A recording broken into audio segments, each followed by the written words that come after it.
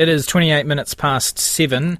Let's go to the cricket now, and the Black Caps' opening batsman, Finn Allen, rewrote the history books as he blasted 137 runs from just 62 balls against Pakistan in their third 2020 cricket match in Dunedin yesterday.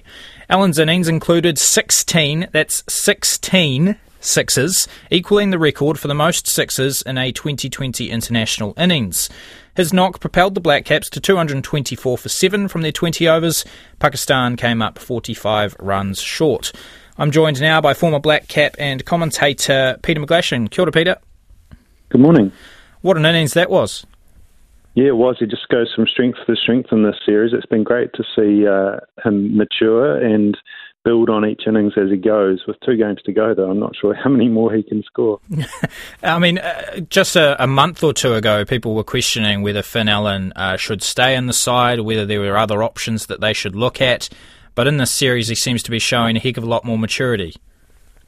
Yeah, it's difficult in a role like his to be uber aggressive and get it right every time. And I think what we're seeing is, and actually when he was mic'd up and talking to the commentators the other day, I think it was after the Hamilton knock, he spoke about having to kind of process that and work out where the balance is, what the tempo is, and he seems to have hit a sweet spot now, and the team are benefiting from that.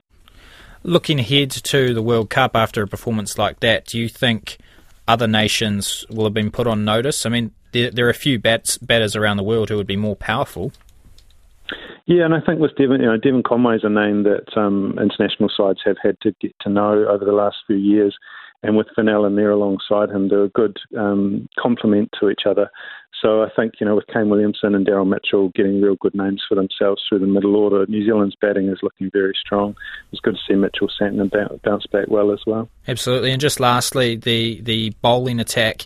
It was a tough on a small ground, but they also seemed to perform pretty well yesterday against Pakistan. Yeah, they'll be pleased that Lockie Ferguson came in and did well straight away. There's a high revolving door in this series to work out, to give everyone a chance. And Gary Stead's well placed to have had a lot of players have a chance against Pakistan in preparation for the World Cup. Really appreciate your time, Peter. That is former Black Cap Peter McGlashan. It is 7:30.